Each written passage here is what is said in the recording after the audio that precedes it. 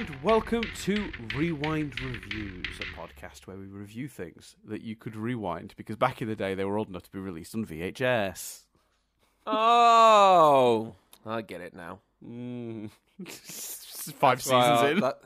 That's why our logo's a VHS tape, isn't it? I get it. It's all coming together. That was a good decision. Yeah. Or at least one of us thinks of branding around here, Chris. That nothing but Static Empire only lives on its branding. There was something, not that obviously, but there was something the other day. Oh, what was it? I'll see if I can remember. Where I was like, oh, is this for this reason? And someone was just like, how the fuck have you only just worked that out? And I was like, oh, my bad, but I can't remember what it was now. So Great story. Not a good story. Not my best. Not my best anecdote. There's a thing that I can't remember. Cool. Yeah. Good luck. Let's talk Indiana Jones, Dan. You picked this one. I have little to no experience with this film and franchise. To cover me off quickly, I watched this film for a media studies assignment and enjoyed it. Thought it was good. Did some analysis afterwards. It was kind of a classic media studies A level. Was very much here's a scene, here's a film, and dissect the music, the sound, the what's on screen, the performances. I found it oddly relaxing, Dan. I must admit. I don't want to brag. I mean, I'm going to sound like, for new listeners, I'm coming across like a right twat here, but there was an exam where I did well. I found it very methodical, media studies. You just had to remember the shit you had to analyse, which I suppose actually is true of all exams, but I guess I just didn't give a fuck about science. Whereas 5-minute clips of the Pirates of the Caribbean, which was the actual exam, I'm all there for, my friend. Anyway, so that was my history. I don't remember them. I remembered really distinctive beats of the movie. I remembered he was, he was a college professor and all that sort of stuff. But I remember enjoying it, but I didn't explore further. I should have. I think if I'd have just watched it to watch it, I would have, because this experience has made me hungry for the other films. But you got more history with the film. What's your history? Well, it's an interesting one, this one, because this is just sort of one of those films that was sort of always there. Like, I don't remember specifically the first time I saw it. It was in the UK we have a terrestrial television channel called ITV that seemed to have the rights to air this movie every Saturday for 6 years. That's how it feels in my head. They probably didn't. I assume like once or twice a year they ran the trilogy across a few weekends or whatever. But it just feels like it was always accessible to me that way. And I remember, I mean, I would have only been, this is before we moved to Ireland, so I would have been, 6 or 7. I just remember literally like, Saturday afternoon viewing sort of thing, it was what was on. I think the first time I watched it, though, I think I might have come in midway.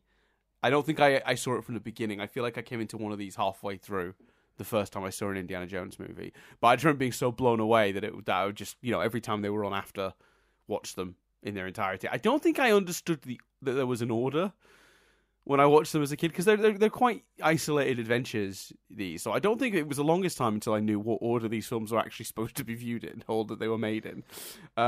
They were just the Indiana Jones movies. I checked so many times when watching this. Like, I am watching the right one, aren't I? Yeah, okay, cool. Raiders. Right. Okay. Yeah, there is an element of that.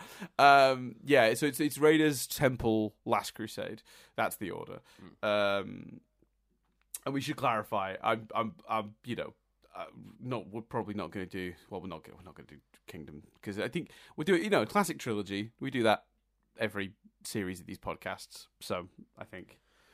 Yeah, I remember we had this debate slightly when Indiana Jones was first floated. I was like, should we do all 4 though? And you were like, nah, the 4 came a long time after and is fucking appalling. So we're just doing the actual trilogy. You know what's funny actually is I do wonder about that film and like how it would hold up to a slightly like less critical, because I saw that movie in my most angry film nerd era. You know what I mean? Like when that sort of snotty, like dismissive sort of I know better sort of years that I think every sort of person who like wants to get into creative medium ends up going through, and they get overly critical of, of the work being put out because they're bitter they've not got a job in the industry yet. You know what I mean? Like, I feel like I saw that movie at an unfortunate time, and I'm sure I remember it enough to know it is flawed, but I wonder how it holds up. But anyway, yeah, because I know of a lot of the. I remember a lot of the criticism of the film because sometimes by osmosis, especially if you watch a lot of movie content, movie panel sort of content on YouTube or whatever. I remember a big criticism that's levied at it is aliens, and it's kind of like I watch this film and I go, there's a lot of fantasy like embedded, admittedly fantasy embedded in wider mythology, in this case religious mythology, but fundamentally the end of this film is not exactly like grounded in reality, or at least reality as it seems. Like, do you know what I mean? Like, Aliens doesn't feel. It feels quite logical to me. It's even hinted at in this. Like, I never had that problem. I do remember that people saying that criticism. I never understood it. I'm like, have you not seen the other movies? Like, I think they pretty much exclusively always end on some sort of supernatural, otherworldly element, that can't be explained necessarily. Supernatural, that's the word I was looking for. Yeah, like it's so Aliens never bothered me, and as soon as they said it was called Kingdom of the Crystal Skull, I thought people would think of that. But anyway, so I don't remember exactly ever having to sit down and watch this movie, but my history with it is just simply, growing up loving this franchise. I will say, pushed to the side somewhat by Star Wars as I got older. And I would say, I've not rewatched these films as religiously, over the years. Still have fond memories of watching them. Still have a nostalgia for them. But it's, that I have a personal preference towards sort of science fiction than these sorts of like period piece sort of action adventure films. So I haven't gone back to these as often as much as I enjoyed watching them as a kid. But they're I always thought they were sort of deeply charming, lots of fun adventure movies, just real good watches. I think because were they all out by the time I was like old enough to be watching them? I'm trying to think what year they will have been. Yeah, right? They must have been. Yeah. When was Last Crusade? Let me just check the date on Last Crusade. 89, yeah, because I was 87, so I will have. To me, they're all one movie. I know they're not, but like I really do. I don't have too much memory of like being like, oh, I prefer Temple to Last Crusade, or Raiders over So it'll be interesting to watch them with a more critical eye this time round to sort of see if I do have any real thoughts on. If any are better than the others. But yeah, I've not rewatched them in a long time, so this was a real blast for me. I remember this one a lot more specifically, though. It'll be interesting to see this, because as I watch this movie, I'm like, these are all of the iconic scenes that I remember from Indiana Jones. Yeah, they're all in this movie.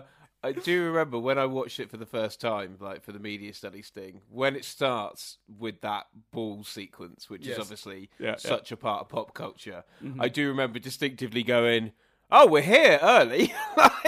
That and swapping that golden idol at the beginning for the bag of sand. Like, the ending of the movie, slight spoilers for the Nazis' faces melting off, which, all of that stuff is really iconic. And like when I think of Indiana Jones, I think of, the swordsman that he just shoots, the plane, the death with the plane, like that's all like the stuff that comes to my mind first when I think of Indiana Jones, and it's all in this one. And part of me's going, oh damn, do the other ones just not have anything like as iconic as that in them? So that'll be very interesting, unless there's stuff I've forgotten about. But all of the imagery that would come to my brain when I first think of Indiana Jones is all from this one. So I guess I should have known which one was the first one, really. That's kind of my history with it, just being a sort of very general, I guess casual fan is probably the word. I've never been as passionate on this franchise as like, Back to the Future, Star Wars, things like that. But I've always really enjoyed them, and I've always watched them when I've had the opportunity to do so. So yeah,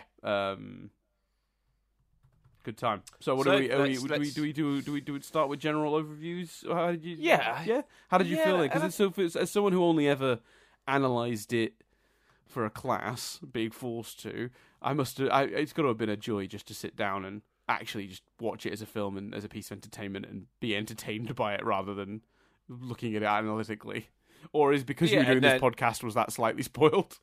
Yeah, I mean, I know we make a lot of jokes, but there's a distinct lack of faith in my commitment to this podcast there, isn't it? It must have been nice, Chris, to just watch it with no pressure, because, who gives a fuck about the fact that you got to review it the next day, eh? Based on your analysis of all the other films we've ever reviewed, I assume you forget most of the time we're doing a podcast. No, it was because I think to some degree it's a bit like Men in Black. Like, you just go, this is a fun roller coaster, and if the podcast is a bit shorter, fine. And I'm not necessarily, Men in Black at the end was our usual length, but and I imagine there's quite a lot of trib.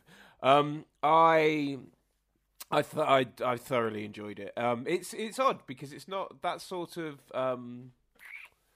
well, it's not like it's. I don't know if I'm as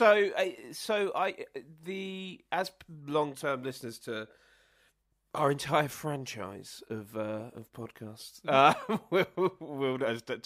to continue that wanky brand theme from Dan earlier, we'll know fantastical kind of historical is often something that isn't a big go-to for me. I've felt that way about Game of Thrones, etc. And I'm not comparing this to Game of Thrones, but in terms of maybe watching this, I'm like, oh, maybe it's kind of historical. Like, I'll be honest with you, with Doctor Who, the historicals are the episodes I'm drawn to least. Like, apart from The Unicorn and the Wasp, which is my favourite, but that's a fairly modern historical, and is a murder mystery, which is a genre I do really am drawn to.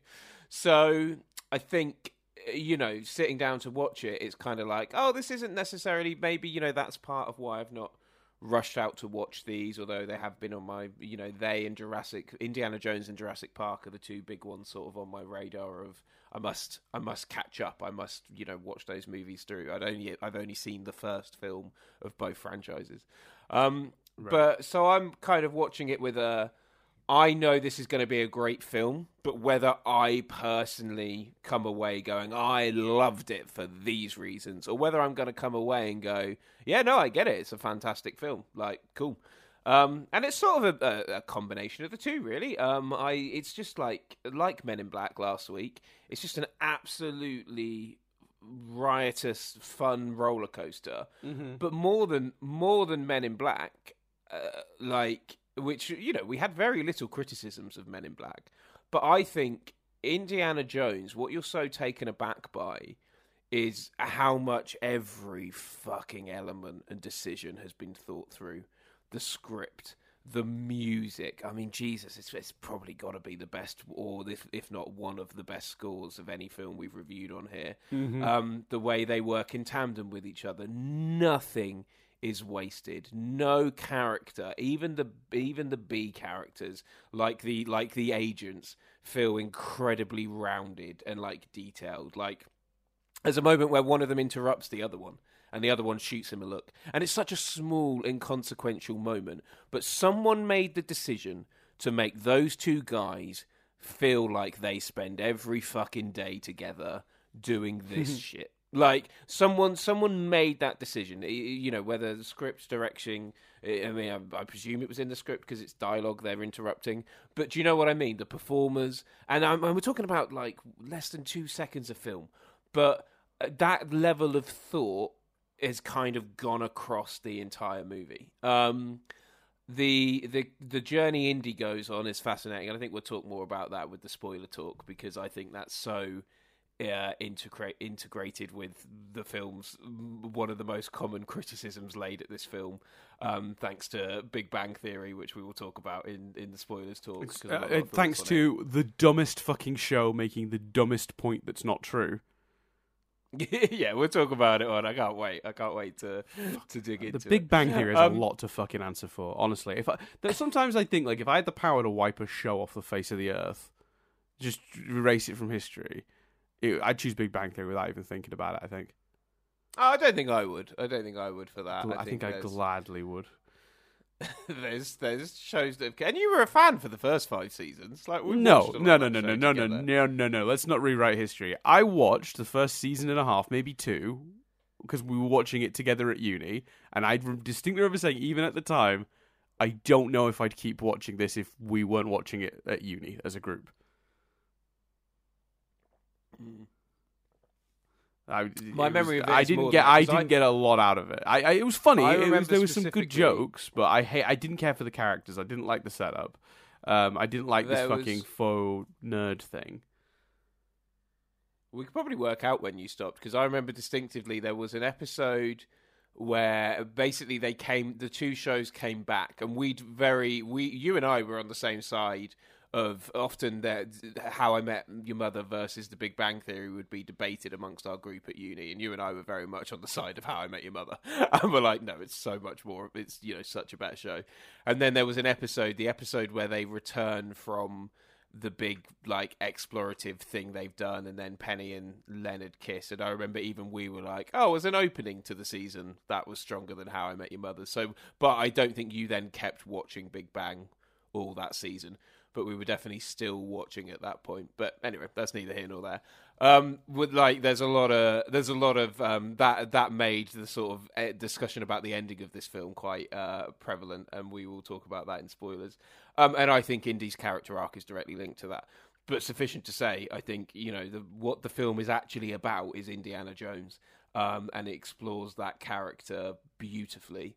And I think it's again, we have another, for me, it's Back to the Future Die Hard territory of, other than a fucking really uncomfortable insinuation, which again we'll talk about later, but that is, this film is, the nitpickiest of nitpicks. It is up there with Back to the Future and Die Hard for me, and I know RoboCop for you as feeling like as near to a perfect film as you can get. I had a great time. What did you feel? Yeah, very similar. I mean, I make a lot of notes during the watching of these movies, which I often find sometimes a judge of the movie is whether I take a lot of notes, detailed or not, because sometimes what happens, Chris, is I just get a bit sucked in, and then I don't really make a lot of notes. And what ends up happening is I'll 30 minutes will pass, and I'll be like, oh shit, yeah, and I'll pause, and I'll write down some thoughts about the last 30 minutes. Whereas there are films where I'm literally just like making notes throughout, every couple of scenes. I'm like, oh, I've thought about that. And it's mostly just to make sure I don't forget anything. It's also to help us sometimes it helps me, I should say, find details. If I'm trying to think of an example of something I'm criticizing or praising the movie for, and I've written down a scene that either annoyed me or I enjoyed doing that thing, then I've written a note about it, basically. I have less than a handful of notes for this. I wrote very little in my thing, because it's such a well-paced film. It has got that Men in Black thing of the movie just rolls. It just has momentum. It never really slows down. It never really stops. It's fun and entertaining all of the time. Even when the movie does literally stop to have character moments and beats after the Ark is recovered originally, the Marion and Indy scene where he's injured, the where does it hurt scene, even that doesn't feel like it slows down the movie at all in the slightest. It's just, and it's always it's that South Park thing. The Matt Stone and Trey Parker have always talked about how a good story shouldn't be this happens and then this happens and then this happens and then this happens. It should be this happens, therefore this happens, which leads to this. And so it should always be, you shouldn't be saying and then. You should be saying then because of, or leads to, in the sense of each thing should be pushing the next thing. And this movie's got a real thrust. It's a simple premise. It's they're out looking for the Ark. But the way that the sequences all flow into each other, it's always this happens because this happens, and then this leads to this happen, and then therefore this happens. So it just sort of goes on, And I think that just makes it infinitely watchable. Like, it's just because it's each individual scene is really entertaining, and they're put together in a really good, coherent story. There are so many details that my brain just, I think, washed over me. Like, right, okay, I'll give you an example of this. There's a point when I think I have a criticism of the movie, but then I change my mind because I'm thinking, is it possible they set this up and I was just too busy just sort of going with the movie to know? But let me ask you, Chris, you can help me on this one. Did I miss a... We'll play a new game. It's called Did Dan Miss a Scene? Or... is this a legitimate nitpick? Yeah? Mm-hmm. Yeah. He gets the truck with the Ark in it, right? And I promise we will do just like whether we recommend it or not and then go into full spoilers afterwards. But he gets the truck with the Ark in it, right? At one point in the movie. He's driving the truck. He's being chased by the Nazis. And then there is a sort of shed to hold the vehicle. And a bunch of people stood outside of it with like shopping, almost like a, oh God, words are escaping me this morning, aren't they? With like a market stall type thing, and he drives through them into the sort of garagey shed thing, and then they all just pull in front of it to make it look like they'd been there the whole time. Did they know he was coming? Was that prepared? By who? Was there a line earlier in the movie where Indiana Jones is like, and by the way, set this up for me so that when I'm escaping with this truck I don't know I'm getting yet, I have a way to get out of here? Do they set it up, or am I like nitpicking? No, I don't. I definitely, I don't think they set it up. There's sort of an implication throughout the film that just like the locals are helping him. Everyone there is very much on his side and willing to help him. But they don't know he's coming with the truck to be prepared for that. Not as far as I can remember, no. Okay, so that's a nitpick. But my point then is that the movie is so easy breezy to watch. You can have a moment like that. And there's this brief moment of, I just missed something, I guess. Because you don't even judge the movie for that very obvious omission of a setup for a thing. Do you know what I mean? It doesn't make any sense, but I just went, I guess I missed something. Like, I didn't even... So yeah, this is a really, really fun watch. I love this movie. Action-adventure films just... are not made like this anymore, with the exception, I think, and we'll talk about this in more detail later, but I think there's an element of this is actually kind of the blueprint for the Marvel movie. I don't want to put too fine a point on that, but it's mix of action, comedy, and adventure with a sort of surly but lovable protagonist. I mean, I don't think he's a million miles away from a Tony Stark. He's not exactly a Tony Stark, obviously, but he's not, rogue with a heart of gold sort of thing. It's a stereotype. It's always been a sort of trope, an archetype. That's what I'm looking for. I feel like Marvel owe this movie and movies in it inspired quite a lot, to be honest. Yeah, I think that's very fair. Especially the comedic sensibility, because the movie is very funny. Yeah, I think they try and make their characters Indiana Jones is quite quippy, but also quite stern and quite cold. You don't get that so much. They're not as grumpy, I guess. But yeah, I think it's absolutely fair to say, and I think it's obvious that we recommend this movie. Of course we do. It's Indiana Jones, Raiders of the Lost Ark. Yeah. Although, originally just released as Raiders of the Lost Ark. Oh, really? Was that added, when they... Started doing sequels. Doing sequels, yeah. Yeah. So I think, I suppose when they first started doing sequels, I don't know what the home video market was like, because obviously it would have... by the time the second one came out, I don't know how far into the real boom of VHS use was, but I know that once they re-released it or released it on VHS, it was adjusted to be Indiana Jones and the Raiders of the Lost Ark. But yeah, it's actually just called, which is very annoying, by the way, because lots of people are very persnickety about this, it seems to me, because the amount of times I tried to look up this movie on various websites to get information, and I'd type in Indiana Jones and the Raiders of the Lost Ark, and it wouldn't come up, and I'd be like, delete Raiders of the Lost Ark. Oh, there it is. Now it's coming up. Bastards. Just put Indiana Jones in the title. Michael. It's fine. It's fine. It's fine. Like, actually, I think you'll find it's called Raiders of the Lost Ark. Fuck off.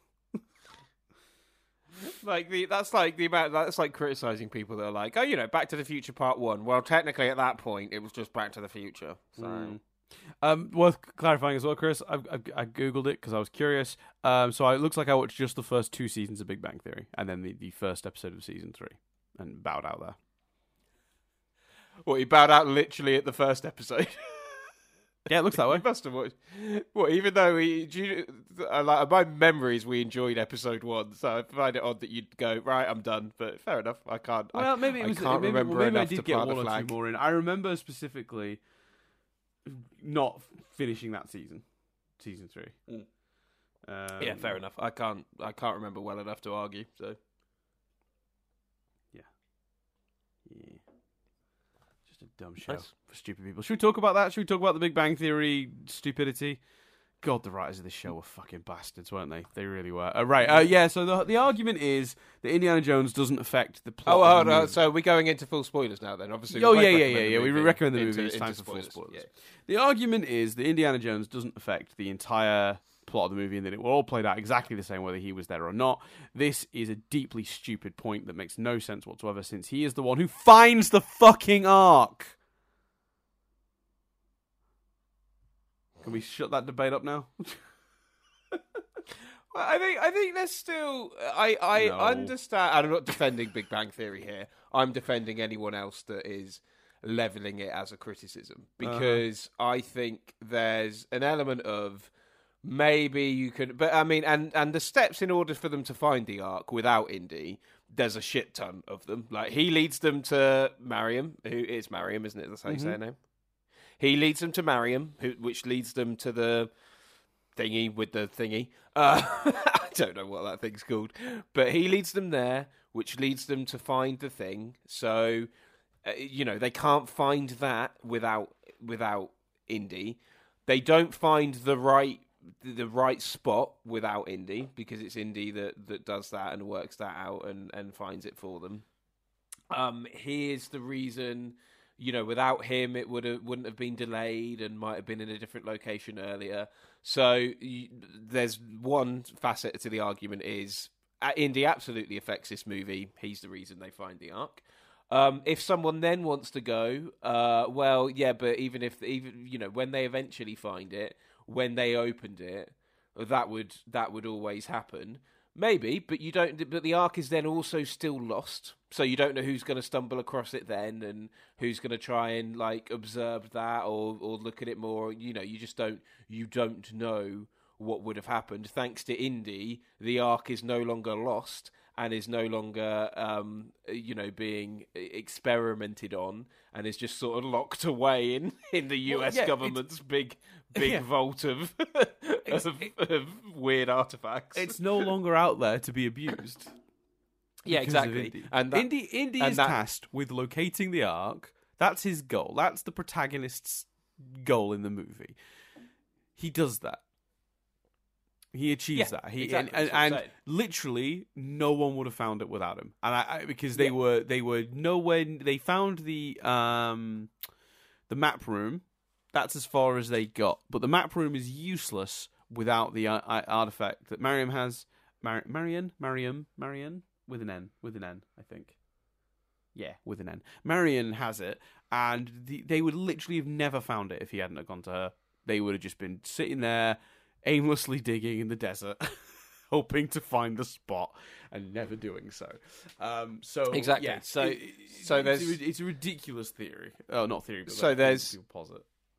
So there's that. They wouldn't have found it without him. The character arc and the main mission of find it and recover it is complete. And then there's also, I think, the third argument, which is it's not what the film's about. The film is literally about Indiana Jones and his journey. And at the beginning of the film, he is comically dismissive of this supernatural stuff, and even to the point where when they're like, "So what can the Ark do?" He's like, "I don't know, power of God, man." He literally doesn't care. He doesn't believe in it, and then at the end of the movie, he decides to close his eyes, because he suddenly, not suddenly, sorry, because he has come to accept that there is something in this, and he's trying to protect, his girl. He's trying to protect the woman that he loves or could love. Like, that is what the film is about. The nuances in the Ark debate that's missing that's maybe not missing, maybe ignoring the point of the movie. So I think there's three arguments you can levy at that criticism, and the combination of all of them, to me, make that criticism not particularly fair. Yeah. It's not. It's an insane criticism, and even if that wasn't technically true, even if you could, there weren't counterpoints. Maybe Indy does have literally no effect on the movie. He's still our point of view character for the adventure. So it's not really a criticism of the movie that he doesn't end up having an effect on the plot. Even if that's true, it's not a valid criticism on its own. It doesn't really... Okay, the protagonist doesn't ultimately have an effect on what happens. Does he still has a journey, as you pointed out? I'm still watching the movie through his perspective. It's still his highs and lows that we're experiencing. Just because the overall plot isn't affected by him, it doesn't make that a bad movie. It doesn't you know what I mean, change my feelings on the film. So yeah, it's a strange statement. And again, Big Bang Theory has a lot of answer for. And I've got a further update, Chris, for you on the Big Bang Theory. And when I dropped out, because I had I had a memory. You're the only one that cares about this at this point. No, I'm just. I was done. I was happy to say it was somewhere in season 3, because we definitely watched that first episode, as you remember. But I couldn't remember after that, and I was pretty sure I dropped out sometime in that year. To be honest, I was I probably just watched the first episode and bailed, because I was I don't remember watching much season 3 at all. But I've remembered the exact episode, Chris. Okay. Because I remembered a moment. I remembered the moment I was done. And it was Sheldon popping in and out of the ball pool yelling Bazinga. And I was just like, this isn't funny. Right. This isn't anything. And I remember being so deeply angry at that scene. So I looked it up. Episode 14, season 3. There you go. So I watched 2.5 seasons of Big Bang Theory. There you go. Cool. Me and the listeners are thrilled we've come to the end of that mystery that we know. Or the listeners and I. Oh, I hate that show. Anyway, right. That's still more than you originally thought, though, isn't it? Because didn't you originally say a season and a half? So I think I said 2. I think I said 2 seasons. Well, because you said 5. That was your original guess. I was like, absolutely not. There's no way. I've said throughout this debate, I don't remember it well enough to say anything for certain, other than the fact that we watched that first episode of season 3. Yeah, but the first thing you said was I watched 5 seasons. That was the first thing you said. Because I said I hated it, and you said, "Well, you watched 5 seasons of it." And I was like, "No, I did not." That's why I got. Why I got annoyed. And then said, "But I can't remember for sure." Maybe 5 was in my head because I watched 5 seasons. I don't know or care. Well, I do. I don't want anyone to think, "Can I watch more than 2.5 seasons of this shit?" Got a reputation to uphold, Chris. Do you want me to try and work out when I stop watching? Sure. I've got. Shall I get on the episode guide? All right. I'll try and work that out. Carry on. Right. Right. So we got that out of the way. It's dumb. So yeah, I think it's an interesting choice about this film. Obviously, they wanted. I feel like, and you correct me if you think differently, Chris, but I feel a bit like the creators of this film, the creatives that worked on this script and this story, very much chose to make it a period piece for no reason other than they wanted the Nazis as villains, because then they could just do what they want to them and no one would complain. Because if these were just a rival treasure hunters and Indy was just killing them and then they all got their faces melted off at the end, you might feel a bit sorry for them. But by making them Nazis, they get to be cartoonishly evil, murdered by the hero, pretty much indiscriminately, and no one cares. That's my theory, because it doesn't need to be a period piece otherwise, does it? What about this needed to be set in the sort of that era over it being set in the 80s? when it was released. Sorry, I'm laughing because I'm now like seeing if I can use Netflix to work out when I stopped watching Big Bang Theory. And there's an episode called according to at least through Netflix, I didn't watch this season, but there's an episode called The Raiders Minimization, which the thing says after Amy ruins one of Sheldon's favorite movies, he seeks revenge. So presumably, it's just ironic to me that the first thing I click on shows me the episode that has caused this entire discussion. Yes. Yeah, I suppose you're right. Yeah. I guess it adds a texture, and it adds it's a very distinct world. And we're not having to fuck about with phones and stuff like that, which were becoming a bit more prevalent in 81. Well, maybe not so much. No, I was going to say, I don't even think that had been. So I don't think this movie changes if you set it in the 80s, other than the use of Nazis.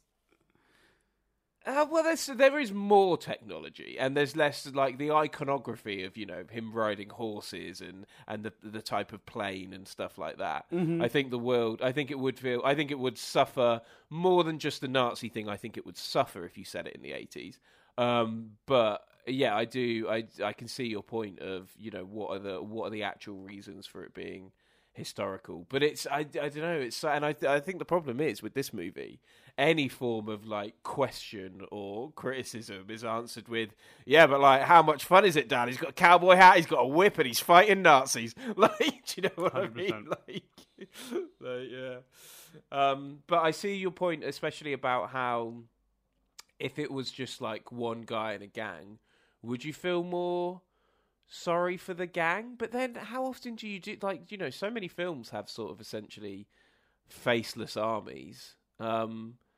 But I suppose, in Star Wars they cover their faces. As the stormtroopers, you can't see them. In things like Infinity War, it was, CGI aliens. So how often other than when it's, historical World War stuff, how often are the henchmen, apart from maybe in modern Star Wars, mm-hmm.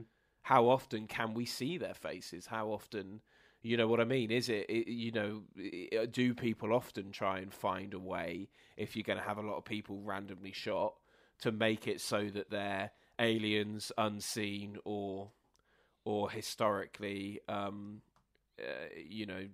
difficult to really underplay?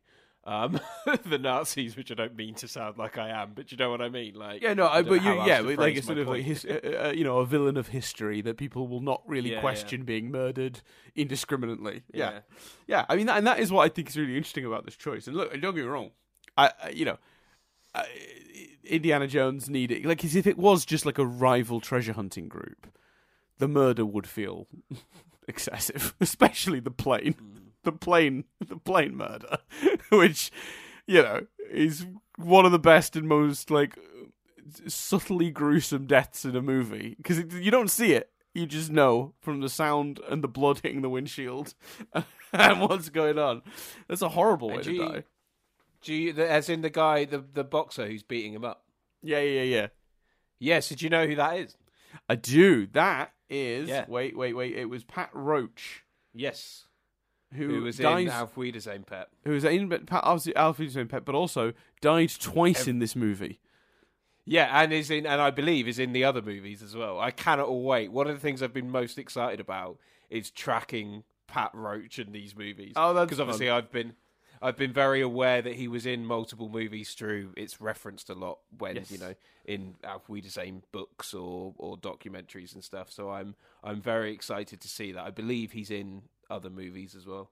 Yeah, so he's the giant Sherpa left in the burning bar in Nepal, and he's obviously the German mechanic, chewed up by the plane's propeller. So, fantastic actor from Auf Wiedersehen, Pet, but also got the physicality. I guess that the physicality comes more from his wrestling skills than his acting skills, I guess. But he's used to great effect in this movie. And who else gets to die twice in a movie? That's pretty good. That's pretty good. Yes. Sure. Big fan of Pat Roach. It took me a minute to realise it was him, though. Yeah, he doesn't look like him at all. I was expecting it to be more obviously Pat Roach, I must admit. Yeah. Because it was one of those things where like I'd kind of known he was in it. I remember when the guy shows up and he's okay. I'm looking at him going, that must be him then. That must be him. And I'm like staring, like I think that one's him. And then I got to the trivia part of the process I do for this, and I was like looking for the trivia specifically around him. And when I found it, it confirmed he was the guy that got chewed up by the propeller.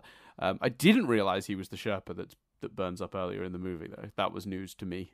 No, I didn't either. No. So yeah, good for Pat Roach. Love Pat Roach. Right. Sadly passed away. He's no longer with us, is he? No, he passed away before the filming of the very last Alf Wiedesheim Pet episode. That's right. Yeah. Oh, that cast has been ravaged. That's awful. Too many of that cast died too young. Awful. Yes. Sure. Anyway. For sure. So how did we feel then? So we talked about. So I mean, the villain of the movie is mostly the Nazis, but there is a other archaeologist on their team, a character called Belloc, who is set up quite brilliantly in the opening scene as like a villain that's. His deal seems to just be following Indiana Jones to wherever he goes, and then taking the thing from him once he's done the hard bit. That seems to be Belloc's role in life. It's a fun relationship. I think it played brilliantly. I think Paul Freeman does a really good job in the role. Do you feel like a villain like that is necessary? Because Indiana Jones himself as a character doesn't have a personal. He has the issues everyone has with the Nazis, but he doesn't have a personal stake in what the Nazis are up to, if that makes sense. Do you think someone like Belloc is necessary to get to sort of have Indy have a more direct rival? Yes, because I think it adds, again, the film does an amazing job of having their rivalry and know these two men have a past without needing to be of overt or like cram it full of exposition. I mean, this film in general, its handling of exposition is brilliant. I've got an example of that in a sec. But I think you do need that character because I think it makes it more personal. It makes the fight more personal for Indy. And it just gives him a foe, and it's fun to have, and again, it's kind of that. It's crazy how modern it feels and how it becomes the archetype for other things. Because essentially, there's a villain of the week in these movies. It would appear, and then there's him who's always there and is sort of a consistent villain. It's an incredibly serialized approach, and I think that was one of the aims of the movie, wasn't it, to make it feel like a serial. And that notion of this villain is always knocking about. And it's personal with him, I think is very clever. Sorry, Belloc? However you say Belloc, how do you say his name? No, but it being a serialized villain across the movies. Yeah, he's the one that's always nicking stuff. He comes back later, doesn't he? I thought. I mean, he's dead. Obviously, his face melts off. He burns at the end of the movie. Point. Yeah, good point. Yeah, that's a shame then. Forget everything I just said about it being serialized. I've forgotten he died. Good point. Yeah. I mean, that's his history with Indiana Jones, but it's not explored going forward because the character is very sadly burnt to a crisp by the Ark of the Covenant. But if they had kept him alive, it would have been a great example of what I was talking about. Why did I think he was in future movies? Oh, I don't know. Maybe it's because that is what you'd do in a modern context, isn't it? Yeah, maybe. Oh, that was hilarious. Because I was just like the reason I said, you mean Belloc? Like, we talk about the same character now. Like, now I'm actually confused. No, I just, forgot he got his face melted off. Yeah, he's the one that's on fire. I think it's the Nazi guy that's face melts. I think his head explodes, Belloc's. It's interesting with Belloc, though, because I think Belloc is a weird exception to the rule. So they villainize Belloc in different ways, but he's also... There's a weird thing they've got going on with Belloc, where he's sort of weirdly protecting Marion at various points in the movie from the sort of the Nazis, but at the same time he's aligned himself with the Nazis for selfish needs. So you're kind of like, this guy deserves to die. So they find a way to sort of make you almost feel like, if he dies, like, it's his own damn fault. At yeah, this point. but even though he's protecting her, like, their relationship is really creepy. Like, any film, and it's a real easy shorthand, isn't it, in a movie? To any time you have a male character make the female character wear a certain outfit, you're like, well, this guy's scum. Like, it's a real simple shorthand to make you go, bit of a twat. Right. And it almost feels like he's doing what he's done all along, which is, Indy's got feelings for her. Well, yeah, we need to talk about that at some point. But Indy's got feelings for her, so I'm gonna take her, and she's mine. Like, Yeah, and I think it's interesting because I don't think you need it. Like, Belloc is greedy and conniving to the point where he's willing to literally work with Nazis to get what he wants. Like, I think him opening the Ark because of his insane, selfish desire to see what's inside it, whatever, and that being the thing that gets him killed is like quite.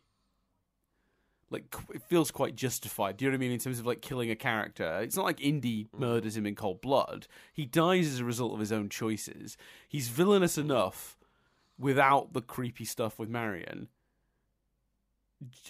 And deserving enough of his ultimate fate, regardless of his weird, creepy thing with Marion. So, I'm kind of on that scene probably doesn't need to be in the movie. Now, a little tease about what we're going to get to later. It turns out that scene was partially improvised, the dress thing, because they wanted her to be in the dress for the snake scene, but couldn't think of a way for her to practically get in it. Right, okay. We'll come to it. But yeah, so I think you don't need to do that. I agree with you. I think Belloc is unnecessarily creepy. But there's two scenes in the movie, other than the dress scene, which was where it gets really creepy, where he shows a bit of like heart, a bit of compassion, potentially because he knew her dad. They're all in that archaeology world or whatever, where the Nazis are going to torture her, and he's like, "Yeah, don't do that. You could probably just let it go now, right? We're nearly there. We found the map room. We're nearly there. Blah blah blah." Or then there's the point on the boat as well. When actually no, that's the captain of the ship, isn't it, that's like defending her there, like, leave her with me.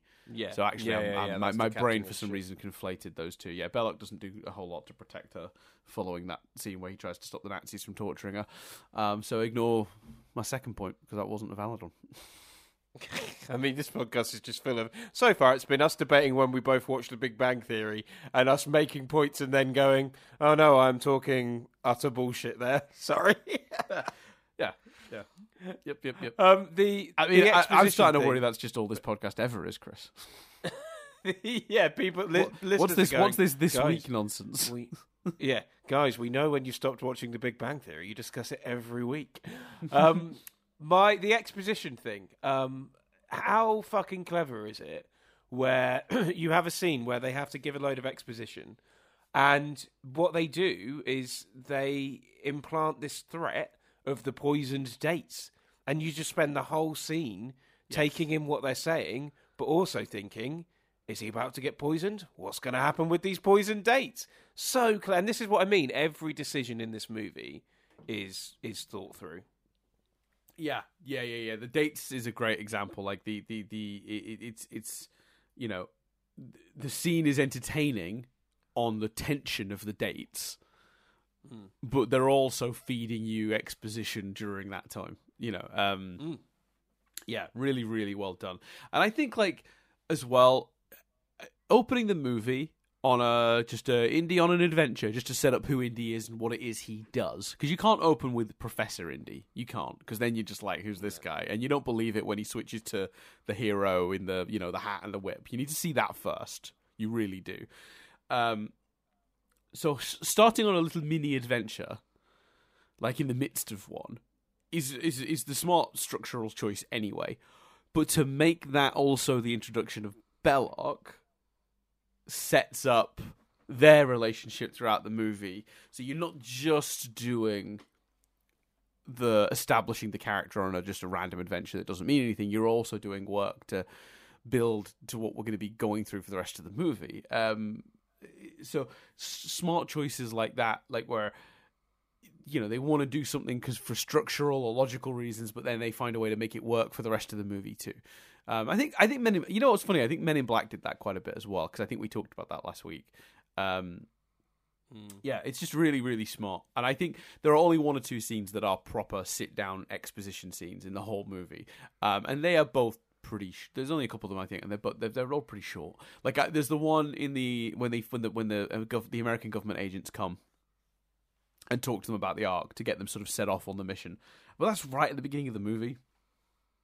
And it's not going to affect pace because it can't. And it's really clever. Like, this movie gives you most of the information you need in the first 10 minutes. It's amazing structurally. It's fantastic. Yeah, and then it really is. You just sort of on the roller coaster then with its ups and downs. Should we talk about some of the action and set pieces? There's a point in this movie when the ball rolls to the edge of the hill far enough that it just gains momentum and just zips right down.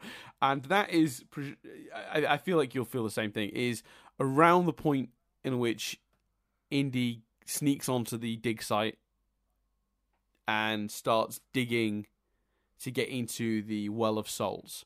Once they're in the Well of Souls, it goes from it's in the Well of Souls, caught by the Nazis, abandoned in the Well of Souls, escape that, fight round the plane, car chase for the Ark, and all these things just lead one into the other seamlessly. And even describing that sounds like it would be exhausting, but it absolutely isn't, because each set piece is so unique from the other.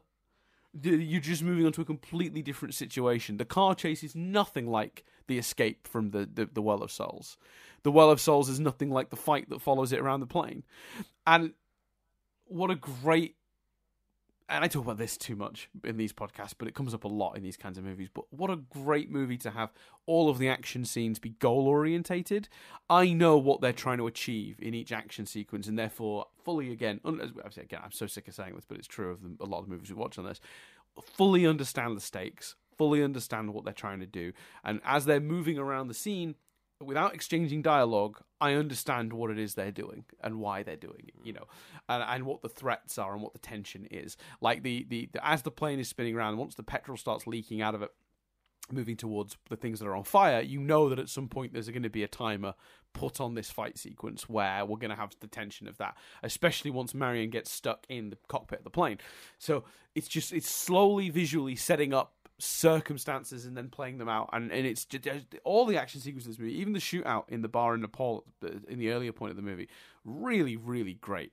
And 10 points to the movie as well for not always making Marion a complete damsel in distress. She occasionally gets into trouble and Indy helps her, but she helps him almost as often as he helps her, so that's also quite good. Yeah, she's a great character. Like, she yells Indy a lot, but you never feel she can't handle herself. Like, right.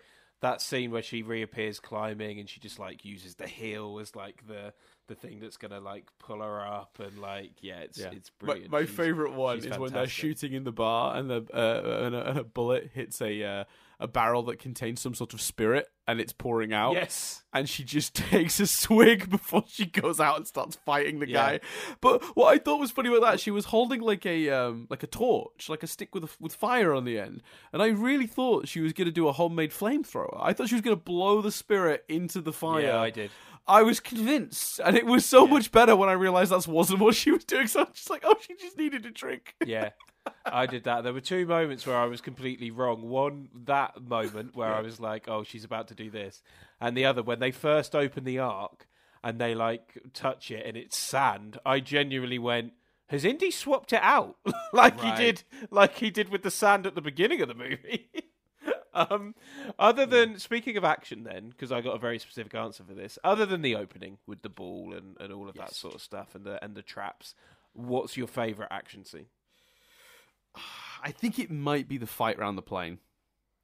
Mm-hmm. I think it might be the fight around the plane. I just love everything about the sequence, and it's surprisingly long considering it's Indy and Marion fighting 4 guys. It doesn't become a bigger thing until right towards the the truck of other dudes with guns don't show up until right at the end, and it's just this scrap to get just into the plane, out of the plane, and away, basically. I really enjoy that sequence, I think. Not to say the others aren't great, because obviously the car chase is very iconic, and I do love the car chase. Yeah, the car chase is my favourite. I just love how you keep thinking he's going to be out, and he keeps finding ways, like when he crawls under the car, and then you see the other guy land in exactly the same place and just fall off. The car scene in general. I mean, the only bit of the car scene that I'm like, really, is I don't buy that, like, Balek or whatever his name is and the Nazi guy don't have guns in that car with them. I don't know why they're not shooting Indy when he's on the front of the car. And at first, when they're essentially saying, come closer, I thought they were saying, let's get him in range and shoot him. So I didn't quite believe that they didn't have guns, but other than that, it just seemed like an oversight. It just seemed odd, and I was almost then looking out for them to have guns in a later scene, and I was going to be like, well, that doesn't make sense. But I think the car chase is my favourite. It's like so inventive and so action hero. But all of Indy's action is like very you take that scene he's in. I think some of the many reasons the later Die Hard movies don't make sense is you're just like, how does this character know to do this? How are they strong enough to do this? You look at that car chase scene, you look at what Indy does, it's very methodical. It's very, right, well, if I hold this, it will do this. If I use the whip in this way. He's an action hero, but you don't ever disbelieve it because it makes all of his action is built in a logic and that first scene lays that out. That opening sequence where he's logically defeating the traps, sets the scene for... This is a man that can think. And in all of Indy's action sequences, he's thinking. And it just makes it just adds an element of enjoyment because you're not taken out of the moment like you are in a lot of modern day action films I hate to say it, I love the movies, but Fast and the Furious and things like Die Hard. The reasons you get taken out of those action movies is because you're like, well, I just don't buy that this is happening. But because Indy is such a thinker, and what he does in those action scenes is embedded in that thought, and we have seen that thought executed so clearly in the opening scene, you buy it, and it never takes you out of the movie. And I think there's something about the choices of what he does as well, because the stuff Indy does is dangerous but not impossible. Does that make sense? That's they walk a very fine line with Indy's behaviors. Is it dangerous to use a whip to swing across a chasm? Yes. The whip could loosen, slip, from where it's been whipped round at the top. It's just wrapped round that. It's not tied round that. Without the correct tension, theoretically, it could loosen and you could fall. Dangerous. Not impossible, though. I'm pretty sure you could whip a whip round a beam and then swing across it. In fact, I don't think I could, but I appreciate your faith, Dan, by saying that I could, but I don't think I could personally. I'm sure they might have covered that on Mythbusters. I might have to look that up later. So and then the car stuff. You know what it is as well. It's this weird cool guy action thing. I think the other thing that gives you trouble when you watch a Fast and the Furious movie or a Die Hard movie or whatever, not including the first Die Hard movie, which doesn't have this problem. The other issue is the hero in those movies will do the dangerous thing, take the bump, and be fine. Indy is visibly hurt after everything that he physically does. His shoulder hurts clearly in the car as he's driving it, after the thing where he goes under it. And there's a point when he gets clipped with a bullet maybe in the shoulder. Is that what maybe I'm mixing up? But yeah, you can see him holding his arm. Whereas McClane would be like, yeah, it's just a flesh wound or whatever. And Vin Diesel, the bullet would just bounce off him because he's Vin Diesel in a movie and his ego is too big to let him get shot. It's that Indy looks tired and injured and roughed up by the events of this, because he's not... Harrison Ford as an actor doesn't have so big an ego that he won't let his hero look like he's been through the mill. And that's also true, I think, of the first Die Hard movie. You know. Yeah, I think it's the same. It's the same principle, and they do it in the same way. Yeah, yeah. It's about showing not, the hero not get out of everything completely like a robot, like he's invincible. Yeah, but also John McClane, in the way that Indy approaches everything as a thinker, John McClane approaches everything as a New York cop. And that informs the choices the characters make in the action sequences. Yeah, exactly. Yeah, absolutely, 100%. And they're all really logically done. I don't think anything in the action sequences is like an impossible feat. So yeah, very smart choices, very well designed. I think there's really good tension to both the airplane spinning around battle and the car scene. I think both are good choices. To be honest, I don't think there's a bad action scene in the movie. I'm going to go out on a limb and say that. No, I'd say that's fair. So how did we feel about let's do Indiana Jones and Marion. Let's talk a little bit about this for two reasons. There's two elements to this. On a practical story level, there is an element of why is she on this adventure with him. She sort of says, "You need my medallion, but I'm coming with you," and you sort of think, not really sure why you're coming. You have no interest in the Ark, but I guess you've got nothing better to do. Your bar just burnt down. So there's that question of the why she comes on the adventure. Is that just too throwaway? And then the second, obviously, element is the ick factor of 10 years ago. They might have had a relationship, but 10 years ago, she'd have probably been about 15. So... I mean, that's a generous way of phrasing it. She literally says in the movie, "I was a child." Like there's no, Yeah, but you could interpret that as being I was immature. I was too young for a relationship. You could. I work with some 20-somethings, and I'm like, you're a child, like compared, like, like as a joke. Obviously, I don't mean literally. Like, I don't just walk around being like, "You're a fetus, get out of my face." You don't have thoughts here. But I mean, like, jokingly, I've used that phrase to sort of describe someone who's maybe a little less mature. But yeah, I see what you're saying. To tackle the first one, that didn't bother me because I think she's been. She got abandoned by him for adventure. She got seemingly abandoned. I can't remember whether he's died or not. I think he's died, hasn't he? But she's, fundamentally her father. She's stuck. She says, "I'm stuck in this place because of my father. I've ended up, her life has been fucked over by the men in it going on adventures. And I think she's just, fuck it. No, I'm coming this time.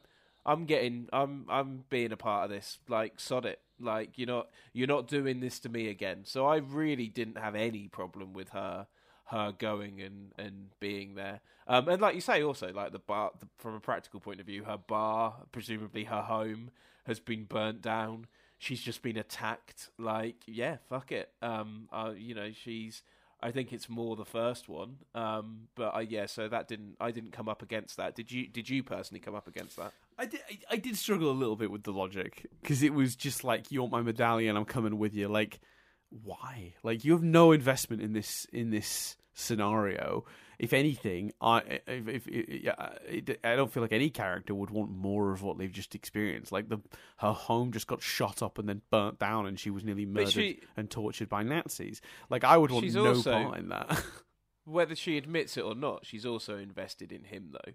Her home's just been destroyed, and the man she loves is, or the man she's the one that got away. Let's say the one that got away is about to go on an adventure. Like, of course she's going with him instead of being like, "Oh no, I'll deal with the insurance paperwork on the bar." Like, right. So, I think you're right. I think there's an element of you could a more charitable way you could read her decision is actually it's just an excuse to spend more time with Indy because she still has feelings for him. And I think if you want to sort of fansplain it that way, because I don't think the movie ever explicitly states that, but it is there in the subtext, I think, enough for someone to say that. I don't even think it's actually, I don't even think fansplaining is the right word because I think it is present in the subtext. So if that's the charitable reading of it, I think I go with that. I think that makes to a certain degree of sense. In terms of the age stuff, right. So yeah, a couple of problems here. In the original script, she was dubbed as being 25, which would have meant their relationship was when she was roughly 15, because she says it was 10 years ago. The actual actress, Karen Allen, who plays Marion, was 30. The recording of the 31. Sorry, during production. Is that right? So she was born in 51. The movie comes out in 81. Oh, actually, she'd have been 29. Sorry, she'd have been 29. So that means she would have been about 19, turning 20, quote unquote, 10 years ago. So it's not great for a potentially adult man to be dating a 19, 20-year-old, but it's certainly better than the other implication. Yeah. Out of the two, I prefer it, but it's still, like you say. Yeah, because he's about 8 or 9 years older, so he would have been in his mid-20s, late 20s, and she would have been about 19, 20. So yeah. Thankfully, the script was changed last minute, because there was literally a line of dialogue that put her age as 25. Which, when you combine it with, when you combine that with her saying it's 10 years, I was a child, Indiana Jones suddenly needs me tooing. I think so. I'm not to downplay the actual movement, but like, I'm very relieved we didn't have to Me Too Indiana Jones. I think there's a lot. There was a fair bit of stuff when I was researching this movie, and I don't know if any of it made it into the trivia. I can't remember, but there was a lot of stuff about George Lucas kind of saw Indiana Jones as a sort of James Bond figure. Just sort of sleeping with, different women on all of his adventures all the time. And he almost saw Marion as a sort of a Bond girl. Spielberg and Kasdan didn't see it that way, and kind of thought he was more sort of married to the job, so to speak. More passionate about the archaeology, never find time for that. So the fact that his relation, and almost the implication almost being that one of the reasons he didn't pursue a relationship with her then was maybe because she was a little young. Combined with him being more interested in his job. So I think there's a more charitable way to read it, but it does read as weird in the movie. I think the age thing is potentially a slight problem. You can sort of Jedi mind trick your way around it if you want, but if someone told me that was an issue for them in the movie, I wouldn't disagree. That's fair. Yeah, it's hard not to, isn't it? Yeah, I think, and also it's just so unneeded. Right. Like they could just have a history. He could have just left. Like, we don't need. It doesn't add anything. But maybe you could make an argument for, well, it kind of sets up how she feels about him. She's almost cared about him all her life and stuff. But they don't explore that enough to justify it. Right. So yeah, didn't like that element. Don't think anyone does. Especially because Indy was kind of like sort of trained in the job by her father, so it puts them in a it's weird. Yeah, it's weird. I think that there are more signs though of the original intent of him being more of a James Bond character. Apparently, the scene when his colleague from the university comes and sees him. He's like, I think, was he wearing like a robe or something? I can't remember what he's wearing, but apparently that was because the original version of the scene as written was that he had just slept with a woman, and she was in the other room, and that was like included, and then they took it out. I'm trying to think what scene that was. When the guy visits him. When the guy visits him at his home from the college, Indiana Jones is just wearing like a bathrobe, and the original scene implied that he left a woman in the room. And then there's obviously that other weird moment, and I'll never get over this because it's so bizarre, when one of his students has written "love you" on her eyes and slowly blinks at him. Weird. I really enjoyed thinking about the practicalities of that. So presumably, either she's really good with a mirror, or she had to turn to a friend and go, "Can you write 'love you' on my eyelids?" And I think most friends would go, "No, it's weird." I also thought about the practicalities of every time she blinked that day, telling the person who was looking at her that she loved them. Like she gets on the bus. She gets on the bus to college. She's like, "Not for you." To everyone she looks at. I don't think anyone blinks slow enough for that to be an issue. I think she has to very deliberately close her eyes to. I don't think that's a thing. But it's also again a good example of it's not necessary. All the girls staring at him with doughy eyes. The male student at the end just being like. And giving him an apple. Like, that scene's doing all the... Right. He's a stud in this world. People fancy him. We don't need love you on eyelids. Also, I mean, it's Harrison Ford. Of course they do. He's not... Like, they might have dressed him in as a stuffy professor and put some big dorky specs on him. But he's Harrison Ford. Like, he's a handsome man. Like, I don't need to be sold that hard on the idea that people are attracted to Harrison Ford. No, it just doesn't need the love you eyebrows. That is a good-looking man, right? Like, yeah. So yeah, that's odd, but that doesn't. As much as I'm like the love you thing is not needed, it doesn't derail the movie or make you feel uncomfortable in quite the way the I was a child stuff does. No, agreed. 100% agreed. 100% agreed. Yeah, so that's pretty fun. In terms of like the overarching plot, we sort of talked about Indy's character arc. Do we think Marion needs a character? She doesn't.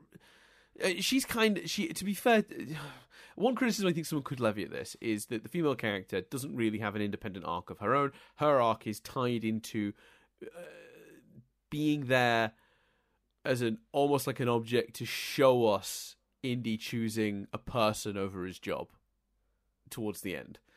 You could argue. I don't know if I 100% even feel that myself, but that's what someone could argue. Do you think she would have benefited from having an arc of her own in the movie? Because she likes him, she goes on the adventure with him. I guess they're kind of potentially together at the end.